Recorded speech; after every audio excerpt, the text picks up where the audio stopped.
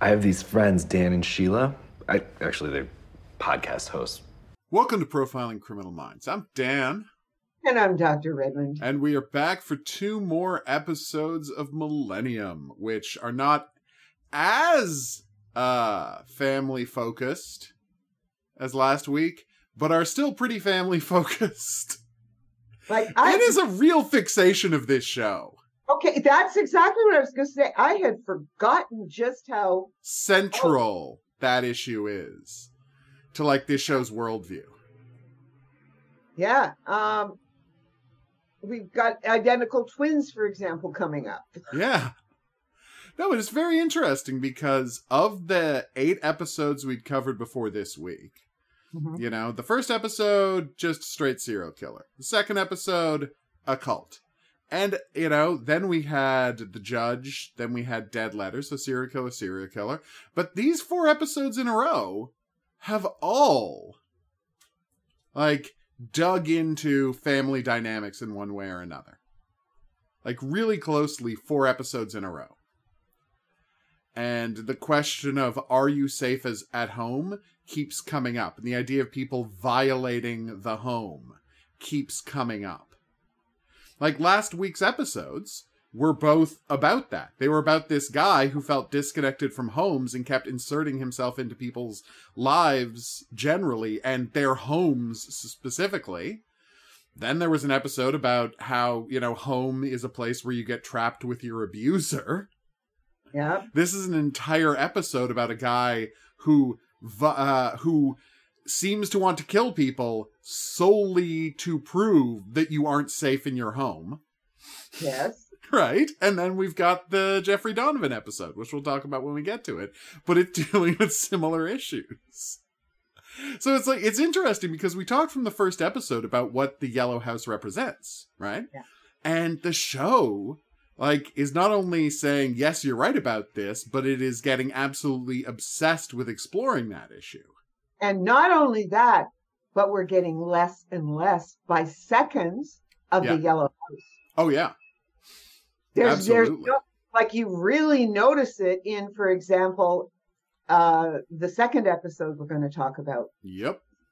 You know, but even this episode, they don't spend a lot of time at home in this episode. Nope.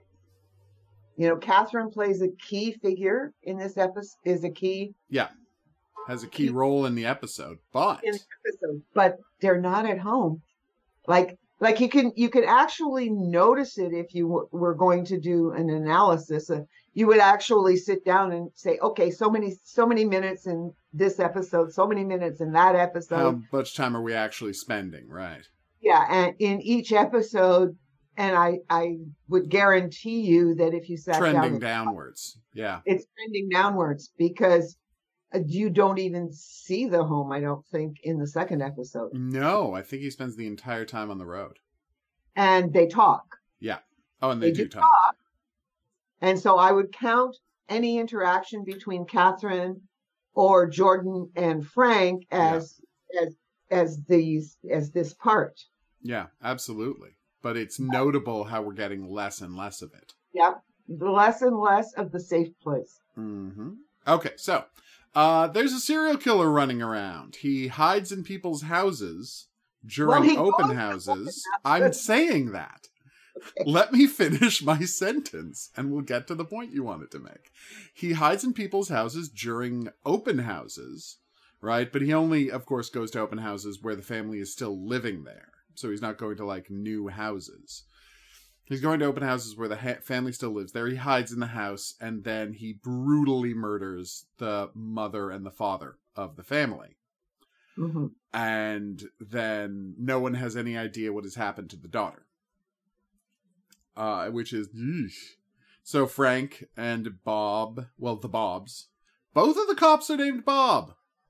I don't know why I didn't notice that before now, because I only think of one of them as Giebelhaus. But yeah, he's Bob Giebelhaus. They're both named Bob. Yeah. 2 Bobs. The 2 Bobs. It's weird, but it is the kind of thing that happens. Like, you know, it's a very common name. There were like 4 Johns on the show NYPD Blue. It's just, you know, a thing that happens. Yeah. But anyway, so they go and they search, and Frank hears something coming from the vent, and we find out that the killer did not abduct or murder the daughter, but rather he locked her in the vents, which is very strange. Well, no, you think she might have escaped herself, but you have to unscrew those vents to get her out. No. But that means that she saw. I know, but I'm just saying I'm saying he specifically locked her in the vents. It's my interpretation of that, because you have to unscrew them to get her out, and you can't screw an event from the inside. She didn't lock herself in the vent. No. I wasn't saying she hid. Okay. Yeah. No. He had to have put her in. He put her in there. That's what I'm saying. Yeah. Which is just a very strange thing for him to do, but I mean, that's what the whole episode's about. And he made sure she watched her parents get murdered. That's it. Yeah. And that was part of his focus. Yes, yes. And we find out it takes them a while to put together why he needs that. Yeah, right? exactly. But as we go through the episode, because she, of course, is not talking. Yeah.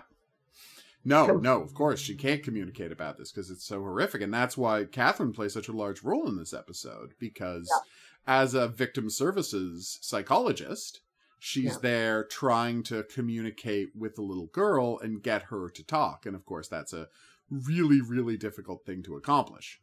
Yes, she can get, and of course, one of the things we start doing is drawing. Yep, art therapy. Yeah, and drawing because she can't speak it, but she can draw something. Not that it makes any sense in the beginning. Mm-hmm. So it's it is a difficult episode. As I said, these episodes, we're not going to spend a lot of time talking in the way we did last week. Yes, they don't have as many deep thematic relevance this time. Yeah, and I did have more problems with this episode, and then I'm trying to think. It was sort of closer to the end that I have sort of these issues. I'm going, this is not going to be over that fast, Catherine. No. Catherine does try to seem to imagine that this little girl is going to be okay. Okay. And I'm like, she saw her parents getting murdered. No, it's going to take her a long time. This is something that will come up. If ever. Yeah, if ever. I mean, she will come to terms with it probably if she continues to have therapy and she is taken over by there must be family members that will take over. Well, we're told that she's going to a foster home at the end. Yeah, that's right. Yeah, we're not even, as far as we know, there is no family to take her in, because we're told she's going to foster family in, which is a rough one. Well, yeah, and that, I guess that was one of the things. How can Catherine be happy? We know. I mean, yeah, considering 2 episodes ago with their statement about the foster system. Yeah, how can you be sanguine about the foster system? Yeah, it's oof. Catherine is being shown in this episode. It's the first, you have intimations of this prior, but Catherine lives in a idealized world. Yes, a happy place, an idealized world. Yeah. I do, and that doesn't bode well. Yeah. For everybody involved, right? It's hard. I mean, Frank just lives in this world, and after his breakdown has come to terms with the world is full of these people. I mean, that's what the last episode, with the father. Yep. That's what that's all about. As you can have the pretense of being a pillar of the community, but behind closed doors, there are monsters everywhere. That's what I always think. Every time I say behind closed doors, right? This song from the 80s, Behind Closed Doors, right? Right. is sort of this love song. Oof. And it's called Behind Closed Doors, right? And it was a big hit in the early 80s. But deep down, Whenever time, you hear it, you're like, oh, yeah. The implications of that are not great. Yeah. I mean, I sort of wasn't keen on the song in the beginning, but I got less and less and less and less and less keen on the song. Oh, no. Okay, that's funny. Well, no, yeah. As I continued to do my research and my work, Yeah. because while I was still working on the fourth sibling oracle, that's not going to trigger anything or have any negative vibes that. But I tell you, yep. Doors, and it is, and that's what we're seeing in this, and this. Maybe Millennium should have called, in brackets, Behind Closed Doors. This is what's really going on. Yep. Because all of these... That's what the show is obsessed with. Yes. And all of these killers have horrible backstories. Yeah. But the thing is, we also don't dwell on their backstories. Oh, no. No, in fact, it is very much that you almost have to piece it together. Yeah. There is a reference, right? Say to somebody being in, as you say, foster home to foster home to foster home. Nobody sits around and discusses that, except there was the cat metaphor. Mm-hmm. And, so that sort of explains it, but they don't dwell on it. But anything that you know about moving from place to place, there's no attachment. Yeah. And attachment theory certainly still has a place. If a baby does not have early attachment. Yep. And it close can never develop emotional connections in the correct way. Connections and stable. Yeah. I always say that my parents probably did we're probably really, really good parents until we were about 4. Right? Because none of us managed to, that the trauma started so late with the family dynamics, right? That it is not as I said, they probably were very involved with us and creating a stability, whether they knew that or not, right? Right. So that we developed very stable core personalities as we were going forward. Right. So that it's only after, you started going to school that they checked out on the developmental stuff. Well, they had certain, and even, yes. And I don't even think they thought of it as developmental. It was just the way it was done. Of course. Right. And so. No, I'm using the technical terms, but yeah. And they kind of. They're off to school. They'll figure it out from here. Well, they were still very sort of involved, except that they were involved on the side of the system as opposed to the side okay. to a large extent. But that was normal of the 50s and the 60s. Of course. Remember, the system is always correct. So, I mean, I don't even kind of blame them because you still see it, right? Yeah, of course. It has to be somehow or another. It's an attitude that persists to this day. The child's fault, right? Mm-hmm. The child has to learn the lessons. Yeah. Anyway, that's getting us away, except that this killer, again. Well, no, this killer's focus is right, again, destroying the lie of safe homes. Like, so and honestly, that's what's so interesting about the episode. The big thing that the killer wants is for is for the cops to continue re-traumatizing the little girl. Yeah, and when they figure that out, when Frank figures that out, because they're pushing on Frank and he's waffling up and down about whether to talk to the little girl, because of course the big Bob, says, but we're blocked. We don't know how to find this guy. We're blocked. She can tell us. Yeah. And it's true. She could, if you can get past the trauma. Catherine is the one who stands between the cops and says no initially. And so Big Bob tries to get Frank to intervene, and Frank is iffy. Yeah. Initially. But as he goes along, he suddenly realizes, no, what the killer wants is traumatization. He figures it out that he wants everybody, and he wants to re-traumatize this child again and again and again. And when Frank figures that out, that what he's getting, what he's doing this for is trauma, is to recreate his trauma in everybody else. We don't understand what his trauma is, and I can't say that I am going to do a backstory for him like I could. Well, I mean, we do. His parents had problems, and he had problems as a child. His parents couldn't do it. They got shipped off with his aunt and uncle on a farm, and he was sexually abused by a worker at the farm. And he's had a rough life of crime since.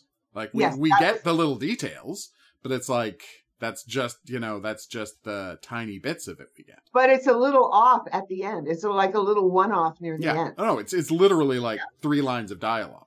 There is no investigation into this man and his backstory. No. So Catherine, right?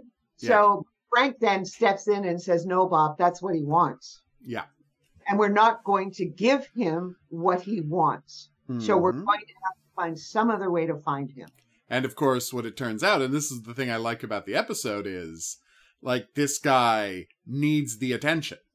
Yes. And so when they don't, because his camera got, like, he pointedly got himself, he didn't mind getting caught on camera. And then, of course, he wasn't quite visible, right? There was just a bit of him, because he recorded a snuff film of him murdering the parents. Yep. And then he leaves, he lets them, he mails the tape to the realtor who was selling the house, right? Yeah. To the realtor who was selling the house. To traumatize her, exactly. To make her feel culpable in what happened to this family, because she was the one who ran the open house and let this guy in. Like, you're you're the one who let them into this family, me into this family space, and this is what happened.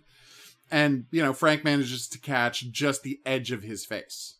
Yes. Just the edge. And so they're like, maybe show it to the little girl. Maybe she knows him. Like, maybe it's a neighbor. Maybe something like that. And that's what the cops want. But that's what the killer wants.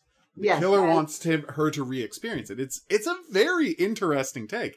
And when they don't bite, and when the picture doesn't wind up on the news or anything, he decides he has to up his game. So not only he kills another woman, this time with a shotgun that he brings.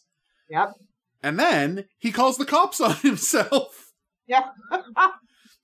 He pretends, because he works as a crossing guard, and he pretends that some kids found the shotgun. And he just has the... that was such a shocker when he turns and you just see it's the killer. Yep. It's the crossing guard with all these kids. Oh, it's so nice. It was, and they get... It is, and he just kills a single woman. Yeah, he kills a single woman with a shotgun. There's no purpose in terms of traumatizing families because he does target. It's families are his primary target. Yeah, and always with expensive security systems, he gets to hide in the house, and then when he leaves, the security system goes off. Yeah, when he walks out the door. 4 or 5 minutes to get out of. Whereas in the second one, because it's a really high-tech security system that would be alarm as he was walking, there's motion detectors in every room, so the alarm would get called walking around. In that one, he shuts off the security system, because the idiotic, the guy who is running the open house shows him how to do it. Yes. Jesus, that scene. It's so frustrating, this guy. But anyway, he shuts off the security system, and then after he's killed her, he just phones 911. And as Frank says, you've probably got the killer's voice on tape now. Yeah. Because he wants the attention. That's why he's doing this. Yeah, it is very interesting. Like, full motion detectors means that if you crawl on the floor, they might not see you. Yes, you have to crawl on the floor. No, because when I had my security system put in, that's the issue. dogs or cats running around at night. And so you have to create a dead zone by the floor where people are free to move without it going off. Yeah. Well, where cats and dogs are, depending on how big your dog is, right? Well, yes. That's another question. But yeah, so that's part of it. But no, he just the guy shows it to him how to work it is what he says. Yeah, he shows him how to work the security system, and then suddenly this lady gets shot. It's a rough one. So the cops have an idea, which is they set up their own open house to use as a honey trap for him. Yeah. And the thing is, they know what he looks like. Because we forgot to mention this part because it's so minor. They go through all the names in the sign-in book at the first open house, and their graphologist points to this one name, right, as being weird, and saying like, this guy has obsessive personality. He's driven. This is your killer, says the graphologist. Yeah, and he's right. He says he's right. He is right. But it's funny that a graphologist is the one who who figures it out.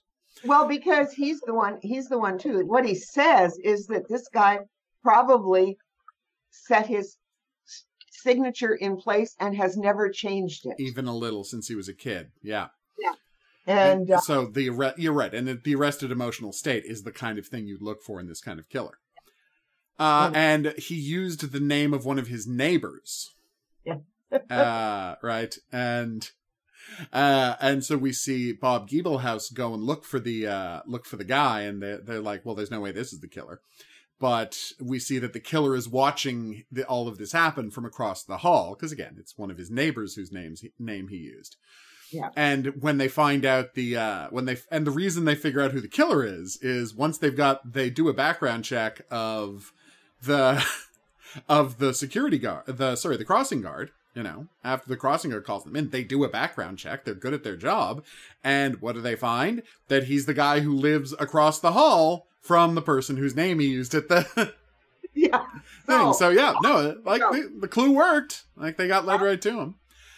And so they set up their trap, and he walks right into the fake open house, because he's told that it's a model home for development, but the contractor is living in it with his wife. So it's a perfect target for him. But he immediately recognizes that he's been made, and leaps out the bathroom window. And they search for him and can't find him. And Frank's thing is, it doesn't matter that we've been searching all day. He's still here. Right? He won't have gone. Like, this whole thing has been about getting our attention. He's not going to run off now that he has it. Which is, an interesting idea. And so he says, send everybody else home. And we'll just walk around at night, and we'll spot him once he thinks he's safe. Yep. And so that night, Frank sees a dog who has been locked out of its own house. Yep. And Frank's like, okay, here we go. This is it. He gets into the house, hears screaming from upstairs. They search the place. The killer gets the drop on him, but the dog is having none of it. Yeah. And tackles the killer, knocking him over a balcony. Yep. And landing on a glass and iron table, slashing up his throat. Which, leads Bob and Frank to have a very real conversation about whether they should call an ambulance. Yeah. And Bob says, I've forgotten the number, and Frank says, fine, I'll call. I'm gonna have to call. And so he walks slowly up. Yeah. He's not in a rush to get to the phone. No. This guy bleeds out. Yeah. Probably, honestly. I mean, we see him being carried away, and they find out who he is, but who the hell knows? He might not make it. You're certainly not going to find out from the show, because this isn't a show about resolutions. It doesn't care about the killers. No. We do get a cut back to the hospital, though, to show the child, Patricia Highsmith. I couldn't believe it.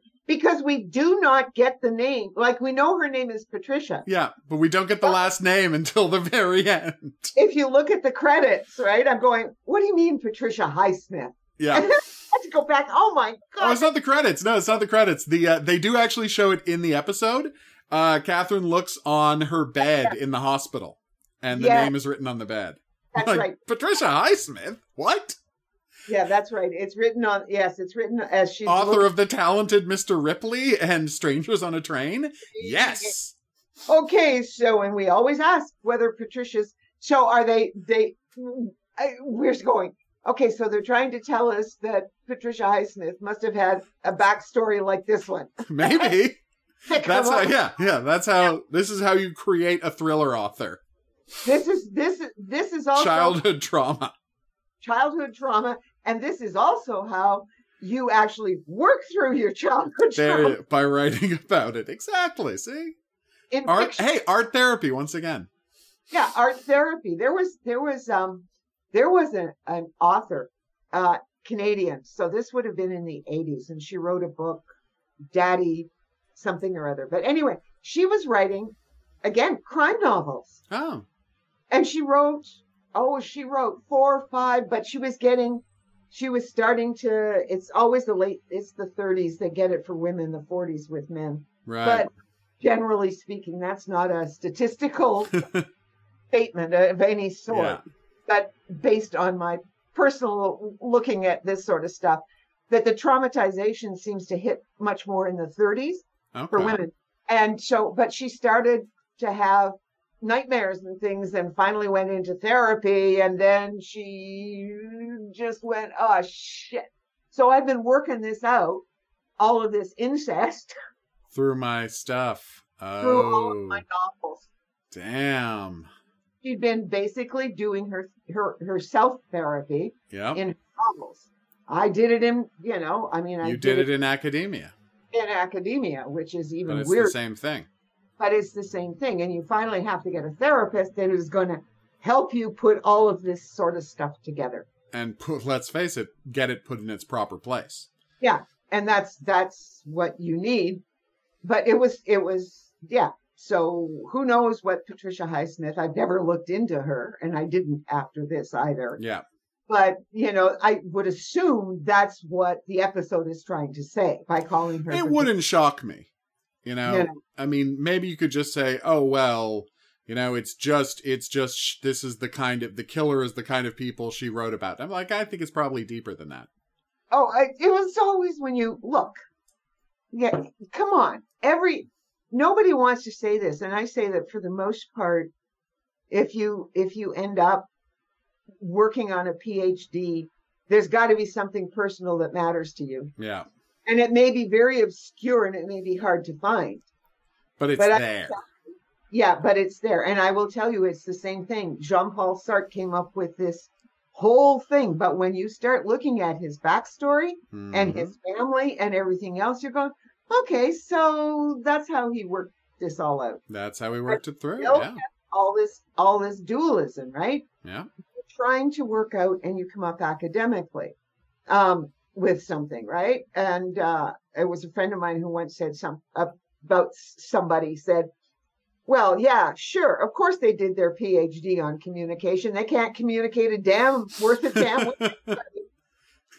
Right? You study your areas that obsess with you, and you often obsess about them because you're weak in them, because you have some trauma related to them. Trauma is, hey, humans wouldn't have made it this far if we didn't process trauma as the most important thing. Yeah, and because we have to identify danger. Exactly. And it doesn't matter what the trauma is. Nope. Right? No, it all gets filed away the same way. Yeah, and it messes itself up in your mind. It makes connections, and you have to undo connections, because when you're this age, she's the same age as Jordan, so she's about 5. Yeah. Right? And so she's the same age as Jordan, and Jordan comes up in the next episode too, but she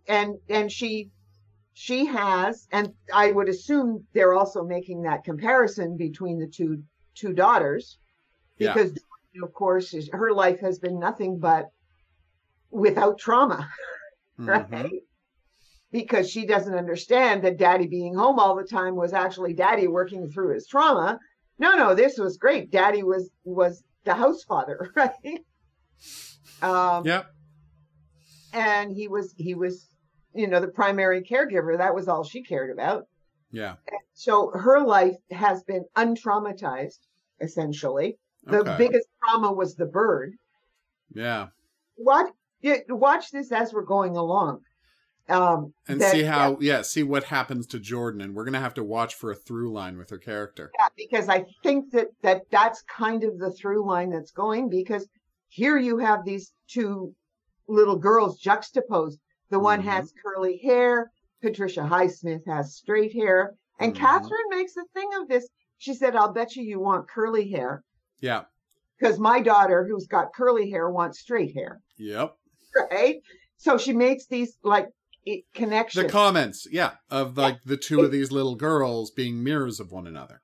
Yeah. And the one is highly traumatized and called Patricia Highsmith. And the other one has been completely sheltered from the world in her yellow house. Yes. And so it is a fascinating episode when you start looking through lines, which of course we never got to do the first time we watched. No, because we didn't see the whole thing that this show was trying to do. Now we can look at it as a whole in a very interesting way. Yeah. And honestly, but I mean, again, I just find this focus on the home as being so compelling. Yes. And so interesting. Yes. It is what this show is most concerned with in just a fascinating way. Well, and from my perspective, and it is because my mother couldn't go home. Right. And I was always able to go home. No matter how much I effed up. Yeah. I could always go home, and I always knew I could go home. Yeah. There was shit to be paid. Of course. Price to be paid for going home. But it was always an option in a way that your mother, being from, not only being from the Netherlands during the Second World War, but a whole lot of other personal stuff that isn't our story to tell here. Well, no, we've talked a little bit about it, yeah. But no, blog, it was not an option for her to ever go home again. Yeah. And she never did. Nope. Never spoke to her mother. No. Never again. It's fascinating. Yeah, and it is fascinating when you're watching this and you wonder how you get these insights, right? Mm-hmm. God only knows. I did a paper in grade 11, health on divorce. That horrified my mother. Of course. Because divorce, her parents getting divorced, was what led to the hell that she had to live with her mother and her second husband. Yeah. No, it's an it is, again, universally, these have been really good episodes, but these last 4 episodes, right, are just fascinating how they are thematically all laser focused on this one idea that has been percolating, deep in this show the whole time. And now it has just come to the forefront, and it's just making the show that much better. Yep. Yeah. So yeah. All right. Let's move on to the second episode. What's the title on this one? The Wild and the Innocent. I have the page up. Okay. Thank you. So Jeffrey Donovan's in this one. Everybody loves Jeffrey Donovan. If you just listened to us talking about Touching Evil for 13 episodes. Yeah. We had a lot of really nice things to say about Jeffrey Donovan. Can't get enough of that guy. We're big fans here. Burn Notice, whatever. We love Jeffrey Donovan. He's in this 4 years before his breakout role as the star of Blair Witch 2: Book of Shadows. That's a joke. No one remembers that movie. No one knows he was in that movie. Anyway, so here's the plot of this episode. Remember that Criminal Minds episode, I Love You, Tommy Brown? Here's where they ripped it off from. Yeah, exactly. Is that the correct way to say it? This one's much better. Oh, no, it's much better. And now, to be fair, both episodes are cribbing very clearly from the movie Badlands. Yes. No, for sure. Yeah, both of them have the movie Badlands and the Charles Starkweather story, like, in mind. Yeah. But the specific plot of this episode is really, like, suspiciously close to I Love You, Tommy Brown. Yes, I love you. Yes, suspiciously close. Suspiciously close. They changed it to being the story of that lady who kept sleeping with her students. But I'm just saying, there's a pretty good chance they watched this episode. I'm just saying that there's a non-zero chance this episode got watched by whoever was writing that episode. All right. God, there was the funniest Murder, She Wrote about ripping off plot lines from Jessica Fletcher. God, yes, I love that one. It was so funny. Yeah. I just saw it. I was really disappointed, though. Okay, that in the year of the writer who goes to Jessica Fletcher about the fact that her producer has asked her to rip off Jessica Fletcher's book is a very, very fun character. And, I mean, this is me going really into the weeds of the show Murder, She Wrote, but bear with me. In season 6, she wanted to quit, right? Yeah. And so that season, they like 11 episodes of that season were backdoor pilots for a show they could do instead. And one of them, the Dennis show, they actually did make. They never aired it, so they just aired the 6 episodes they had shot of the Dennis show as episodes of Murder, She Wrote. But, like, they produced a Dennis show. So it's just worth thinking about. Okay. But anyway, the important part of it is, though, one of the episodes was about a lady writing a cop show in Hollywood, and I was always really sad that they didn't bring back the character from that episode. Yeah, right, because Jessica knew someone who worked on a cop show in Hollywood. It would have been the perfect character to bring back, but they didn't bring her back. I was really sad about it. Friends Jessica has. I know. She got a lot of best friends. Oh yes, in high places and low places. It's Jessica, true. Everybody. She went to Saskatchewan. There's literally an episode where, like, she goes and hangs out with Tennessee Williams. Now, it's the fake the show version of Tennessee Williams, but it turns out she's buddies with Tennessee Williams. Yes, I know. I saw that one recently. Sorry, and I should make it clear. Straight Tennessee Williams. Yes, of course he's straight. Because it's the 1980s and you can't have gay people on television. It was so funny. It's a very funny episode. Like, if you know anything about Tennessee Williams. It's a very, because, come on.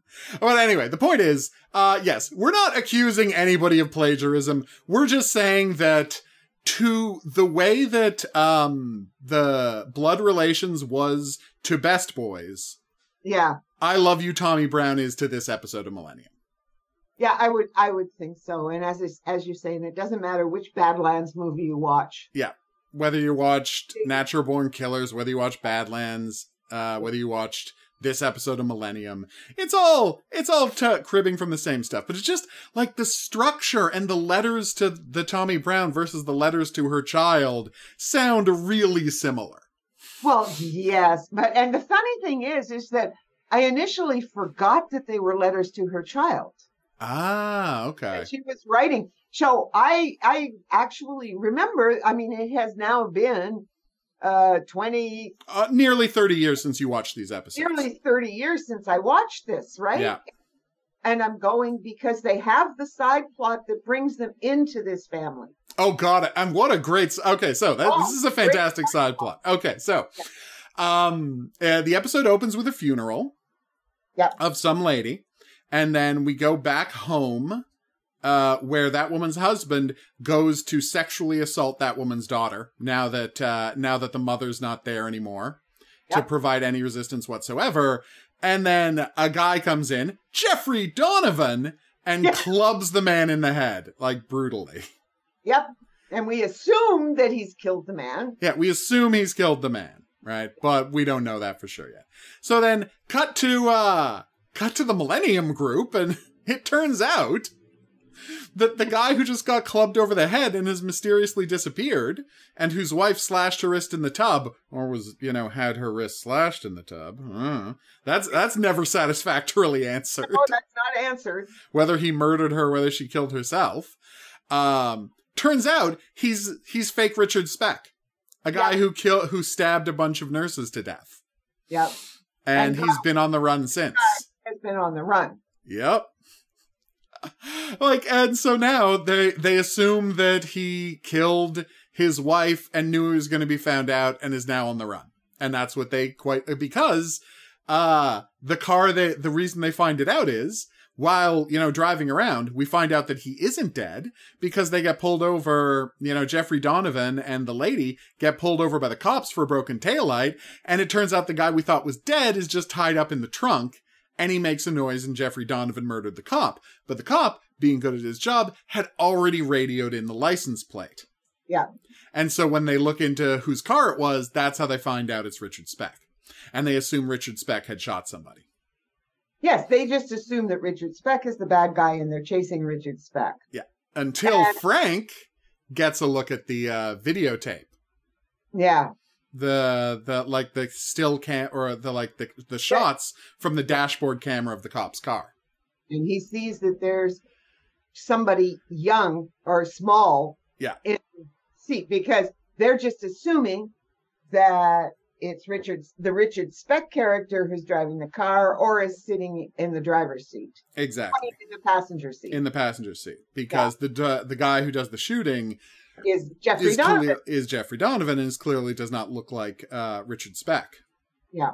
Right? And so and plus, as Frank said, Richard Speck never shot. I mean, again, we keep calling him Richard Speck, whatever the fake character name is. We don't care. They don't call him Richard Speck. No. But it's he never shot anybody, He was obsessed with stabbing and slashing people. And the fact, when you hear his MO, that's why you think maybe his wife didn't kill herself. So they go back to the house and they look around and they find that so little time has passed since this death that the tub is still full of blood. Yeah. There's still blood all over the bathroom, and blood all over the floor. And there's a big screen television with the word angel carved in it. Yep. On the screen. And if you've been paying attention, that's what she keeps referring to her child as she keeps the person she's writing the letters to is Angel. It's not clear. You keep saying it's her. I mean, I knew right away because I've seen the show before. But you're right. It's not 100% clear that she's talking to her child. She could be because they get sidetracked by it might be the father. Yes, it could be her father. Abandoned them. Exactly. Right? And that's how her mother ended up with the Richard Speck character. No, you're absolutely right. It could be. Again, I think just based on how shows are constructed, it's pretty obvious that she's writing to her child.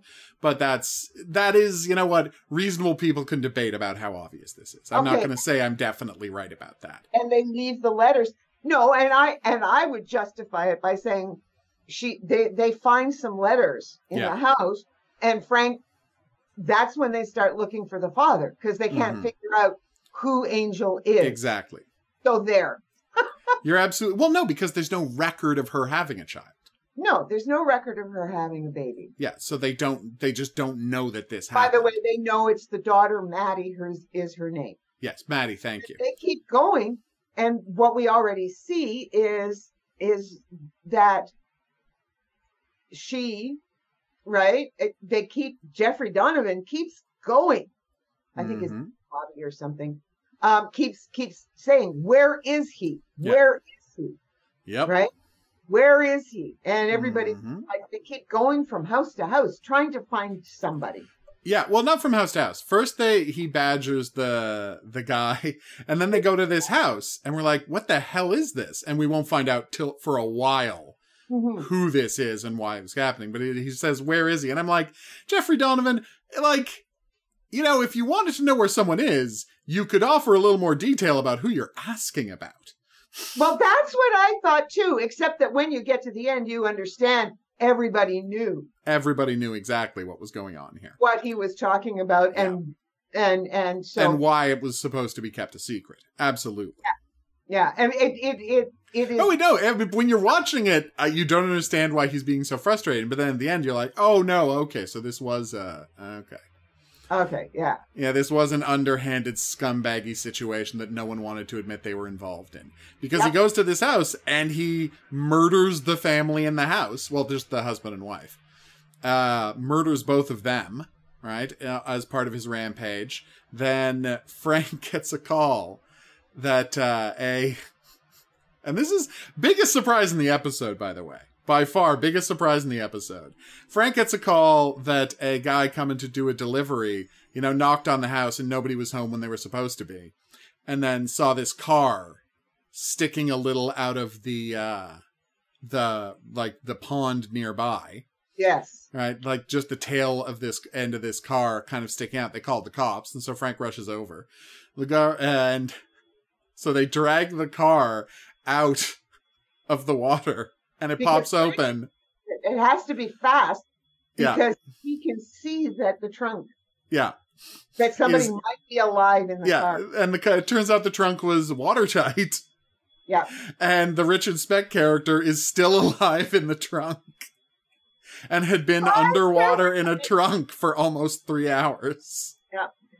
Everybody's surprised watching that moment. Including the Richard Speck character because he goes off saying he's so-and-so, and they go, no, we know who you are. We know you are. There's no point in trying to lie. Nah, don't bother. Don't bother. You're going back. You're going to jail. Right. So, but yes, they have, using information he found in the house, it turns out that what has happened here is that she had a baby, the angel, a son that we've been talking about this whole time. And the Richard Speck character sold her baby. Yeah. So we would have the money to buy that television. Yeah, of all things, he got $7,000 and bought a big screen TV. Jesus Christ. And the person who brokered the deal is the guy at the house that Jeffrey Donovan went to. Yep. So now they have the address of the family that bought the baby.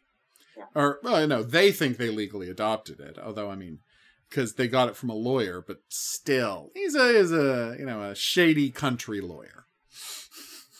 Yeah, and here is the thing. It is surprising how even and this is set in the 90s, even in the 90s, how this could easily go on. It certainly went on in the 50s and the 60s. No, absolutely. I could tell stories, but anyway, I'm not going to tell stories of different situations, Mm-hmm. So you had all of these babies that sometimes they weren't sold, but this guy, and we never find out who the father of that baby is. Well, it was probably her boyfriend. Maybe. No, because what's his face was assaulting her. Yes, no, but it might be. Or the mother died. I know. It might have been her boyfriend. It might have been Richard Speck. It doesn't matter who the father was.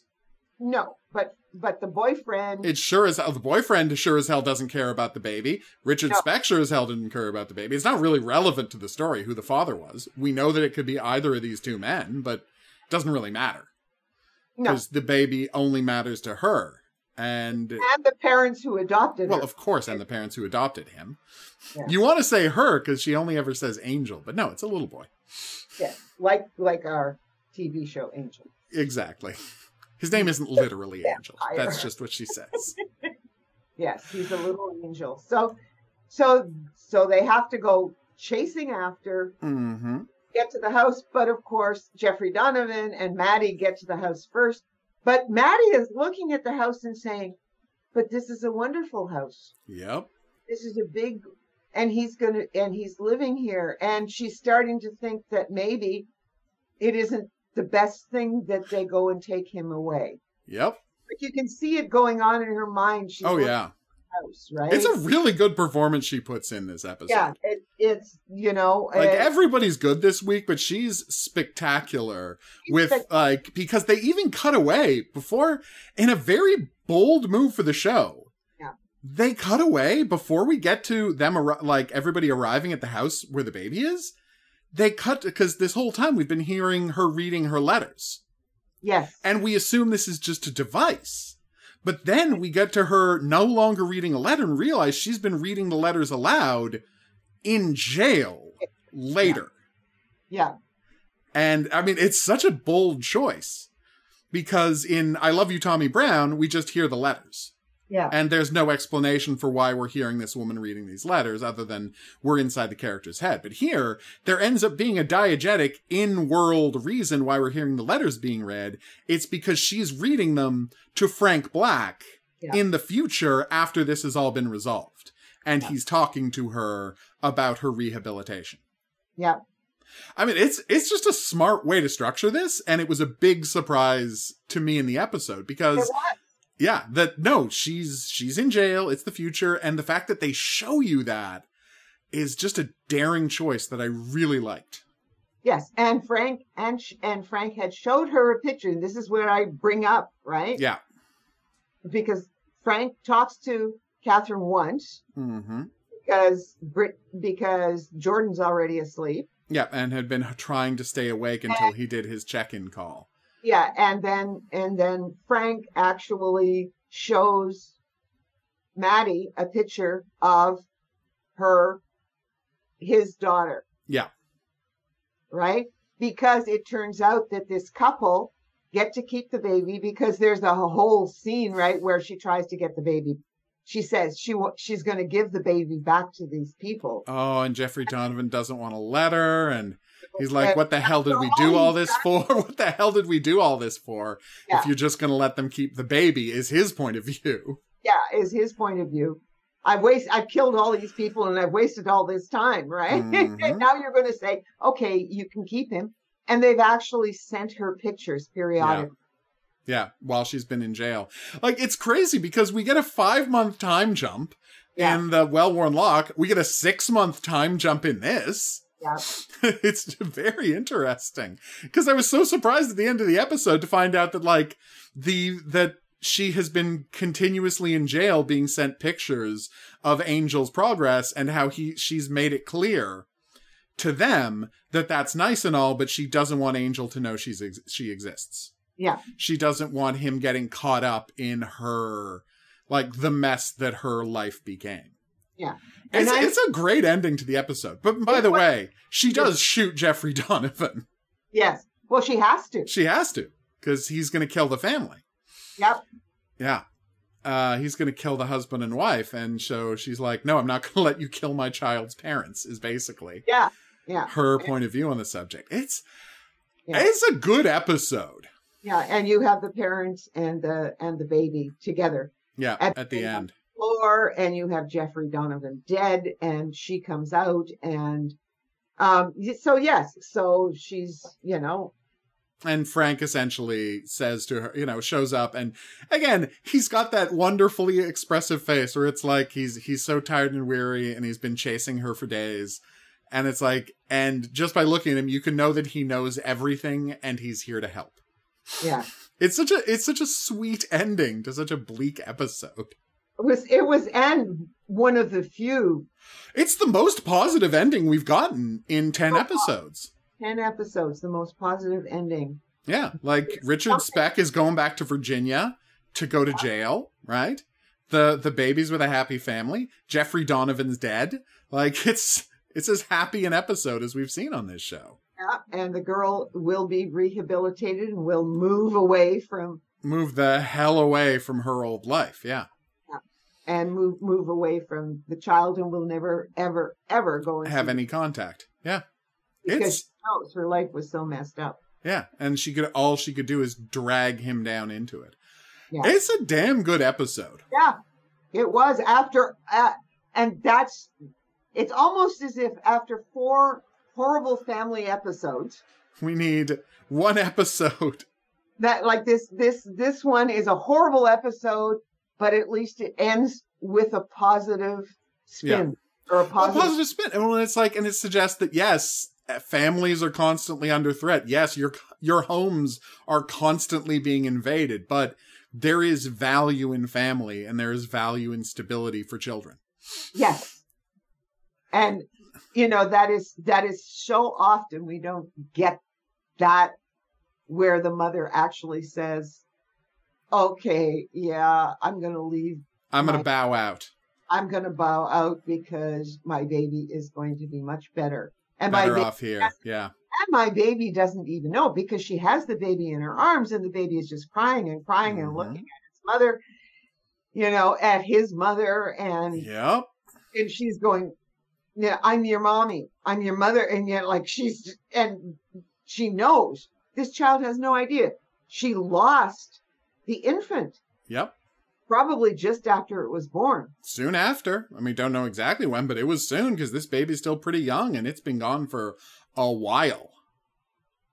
Yeah, I would think that it was, just weeks after the child was born. Yeah. We have to assume. He might have sold it out of the hospital. Well, we don't, maybe. Honestly, it's entirely possible.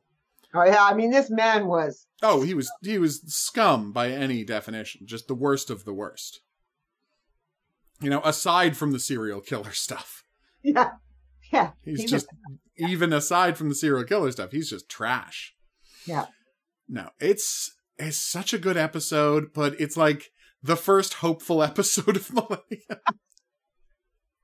That's right, we can do hopeful too. It's not our brand. It's not what we're known for, but if called to serve, we will stand up and be hopeful. Yeah.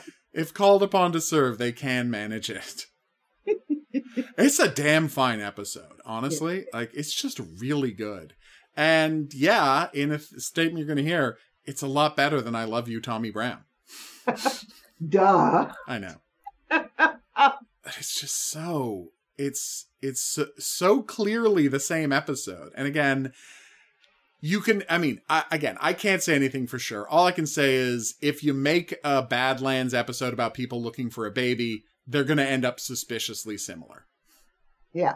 And also, in the second episode Criminal Minds did, that was roughly based on Badlands in their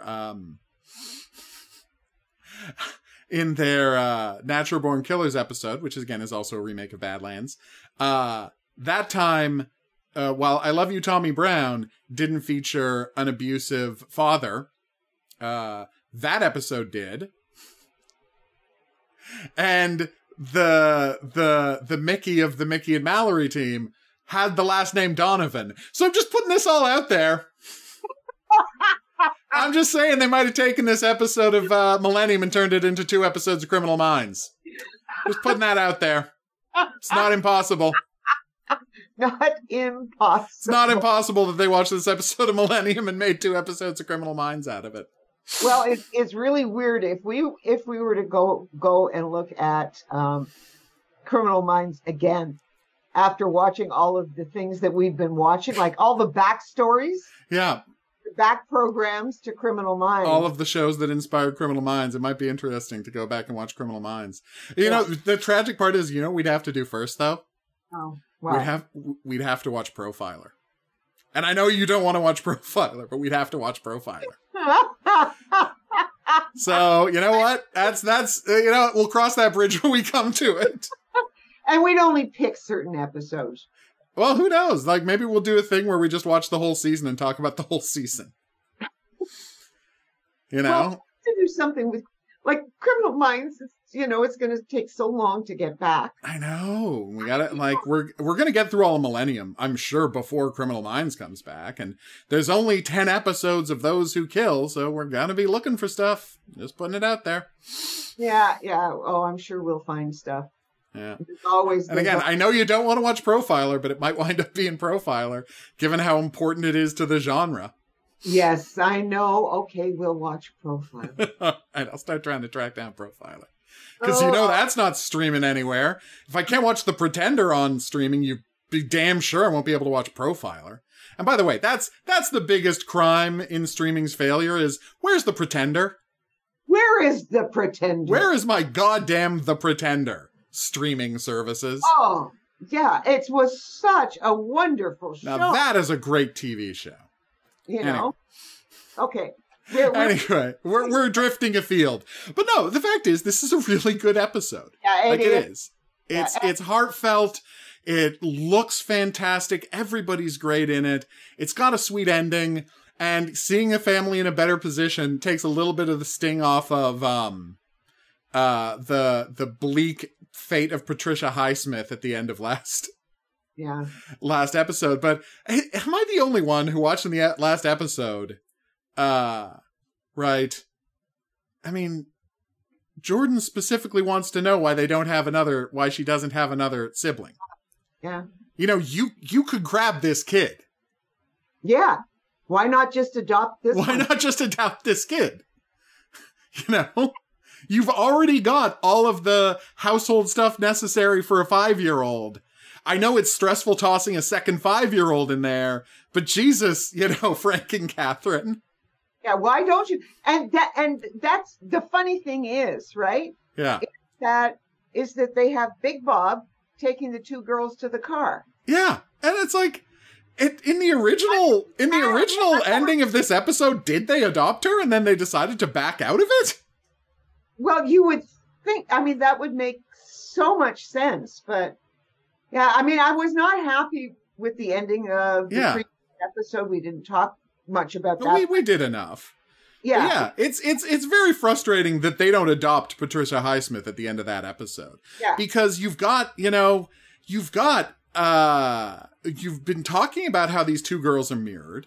You've got Catherine looking sadly at Patricia Highsmith's nameplate on the door right at the end as she's being checked out. You got Bob taking both of the girls to the car together. Yeah. It's not that hard to sell the idea that they should be adopting this little girl. Yep. It honestly, from a visual language standpoint, it feels like that is what's happening. Yeah. When you watch Bob, one hand. No, but Catherine's face, the 2 little girls together, Bob, you know, treating the girls like sisters, like it feels like that's what I'm watching, and it leaves you in a weird place. And when the next episode ends with a happy adoption story, it makes it extra weird that this episode didn't. And honestly, I mean, maybe it did originally, and there was just production issues to adding, you know, to having 2 children on the show. Yeah. You know? Like, I will never understand why they chickened out on the plot on Criminal Minds of Derek adopting that child. Adopting Eric Close's daughter. Yeah. Like, I will never understand why they backed out on that and ended up doing that plot line with Jennifer Love Hewitt and making it a 9/11 thing.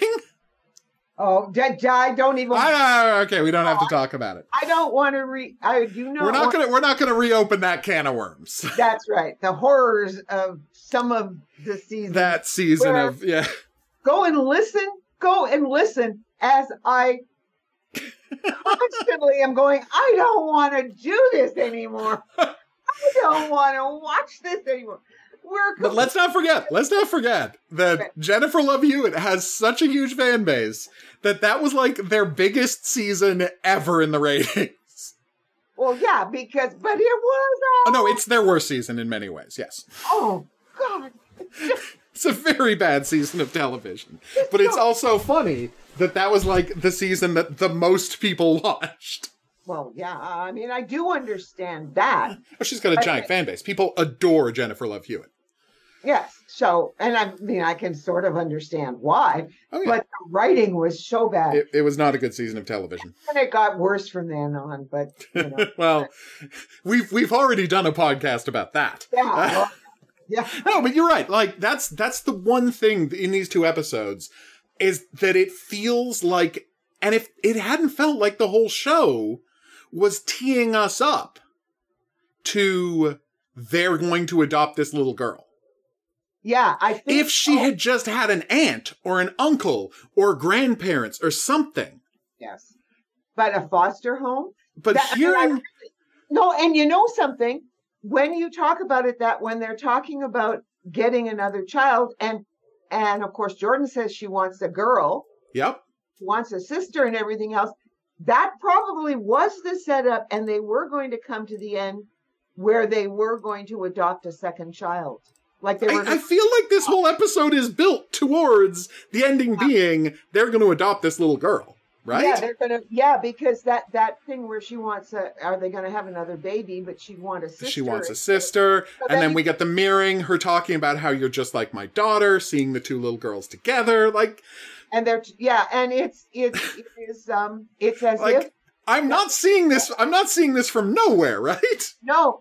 Because what it is, as I said, I was not happy with the ending. We didn't talk about it, but that was part of the situation. And then you would have had this thing with them telling Jordan, and they may have actually filmed a session telling Jordan that she was that they wouldn't have another baby, but they would that she was going to have a new sister. Yeah, right? maybe. Like you could see that happening. Totally. Okay. That they could have been, and that she's going to come in as a foster child first, and then they're going to start processing the adoption. So she's going to get her sister, right? Yeah. And Jordan is going to be absolutely thrilled to have Patricia there. And then Patricia Highsmith is not going to start writing these. Oh. Okay, well, she's not literally Patricia Highsmith, but yes, you are right. You know what I mean. I know what you mean. Well, Okay. no, but it's like, it would have been interesting. Now, what happens? Possibly because the complication of another child. Because remember, having a child on set is very, very complicated. That's what I'm saying. Was there a production issue? Yeah, that would be a production issue. And then when they were talking about it, maybe they started to talk about it and think, and had second thoughts, or okay. And then they kind of kept, and they reshot the ending. That wouldn't shock me, because, like, you look at Wise Guy. Now, we've watched this show 100 times, and this is the first time I noticed that at the end of the episode, where his mother goes off and marries Don Ayupo, 100%, that episode is supposed to end with him and Angela kissing. Yeah. And for whatever reason, they, re-edited and cut it before that happened because that character got written out and they went straight into the music industry and did the stuff with Amber. Yeah. Because, like, there was supposed to be a whole plot about him trying to have a relationship with this woman from the neighborhood who's the only one who knows he's not a mobster. Yeah. And for whatever reason, they decided not to do that, but you can see the evidence of it in the episode. Yes. And I feel like this episode is the same thing. So whether it was production or whether, given what happens later on. Yeah. In Millennium, right? But I'm just, you know what I mean? Yeah. It feels like they're cutting around it. Yeah, no, it feels like there's something wrong with the ending of this episode. Yeah. If Catherine cares this much, she must hate that this child would be going into foster care. Yeah. It's just slid over. And because that's the worst place you can send a child. Yeah. That doesn't have any other options. And of course, they've got this great big huge house. I know, there's plenty of room. And they've got a child who wants a sister. But it's the crazy part is, given their feelings about the foster care system from 2 episodes ago, and given how positive they are about adoption in the episode literally after this episode, it seems bizarre that the end of this episode isn't Frank and Catherine adopt this little girl. Yeah. It's just bonkers. She might be a foster, and Catherine and Frank might be having, or maybe talking about it and having thoughts about it. And then this episode would be the clincher, which means that, yes, even with a traumatic beginning, a child can still be adopted by a loving You can be adopted and you can still have a family, Yeah. I mean, it's just weird. Yeah. And so I have a feeling, right, for whatever reason, that must, it had to have crossed some, it's written as if they are going to take... This whole episode is structured as if it's going to end with them adopting this. Like, the more we talk about it, the more certain I am. Yeah. And I think about all of the scenes. Why have this scene about, Jordan thinking their family isn't big enough and watching his sister. Why have these conversations mirroring Jordan? And why put those little two girls together? Yes. If you're not going to end this episode with them bringing that little girl home. Because that is the conversation as Big Bob is walking out with the two little girls. That's the conversation they should have been having. That Frank and Catherine were supposed to be having. Yes. In Patricia Highsmith's room at the hospital. Yes, I really think so. And they're talking about it and they're thinking about it. And then we get The Wild and the Innocent, which ends on a positive note of the adoption is going to work. And this girl gives up her child to these parents who are going to be so good to her son. Yeah. Right. And, trust me. The more we talk about it, it seems like that's all that could have been going on in this episode, right?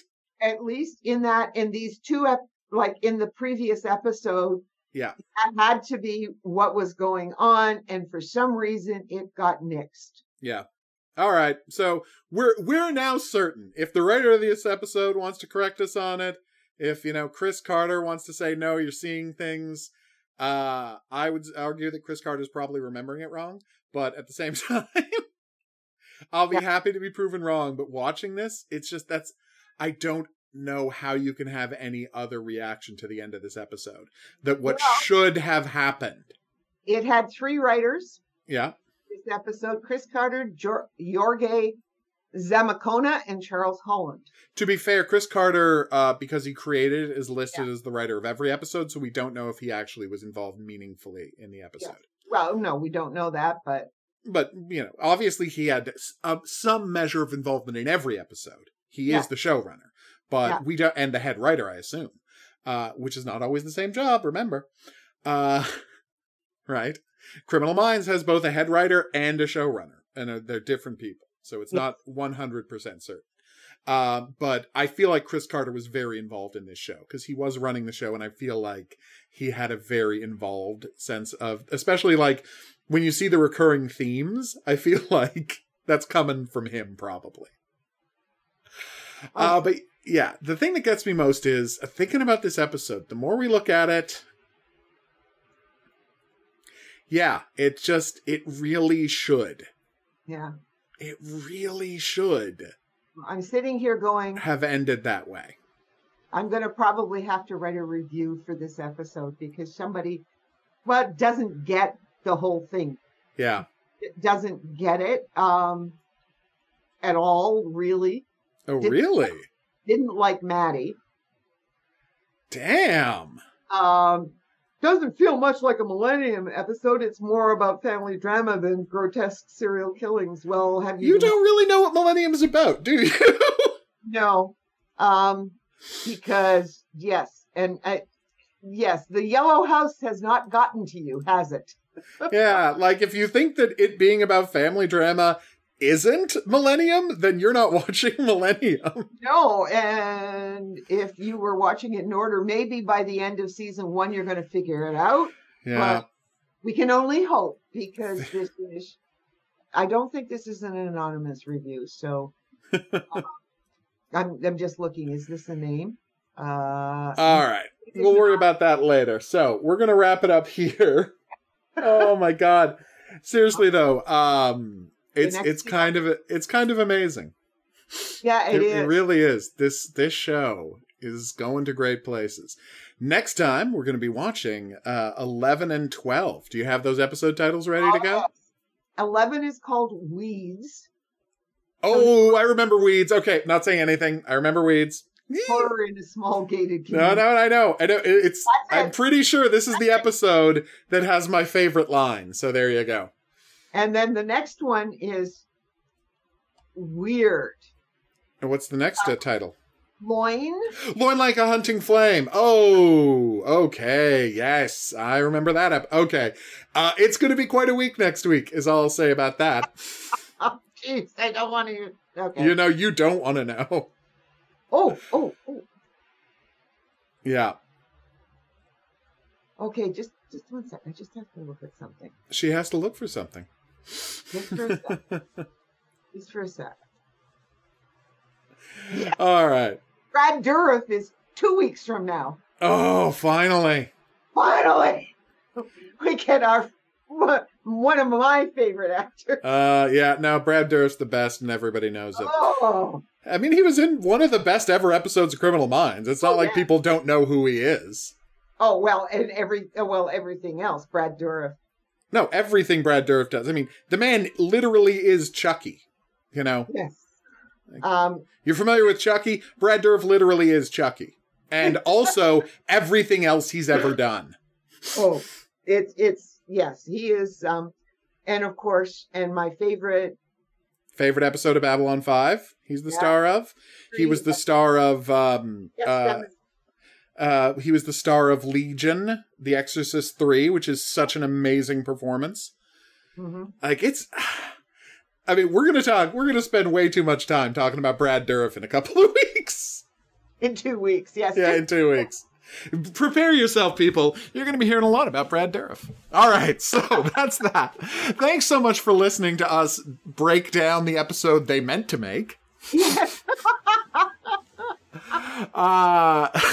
That'll be fun. We'll see you back here next time. But before then, if you have any questions, if you have any comments, if there's any profiling related fiction you want us to tee up after Millennium and maybe Profiler, drop us a line at profilingcriminalminds@gmail.com. We would love to hear from you. If you are listening on an app or podcatcher, please be sure to rate and review it. That's how people find out about the show. We'll see you back here next week for more Millennium. But until then, I'll say that's right. Au revoir. And have a good week.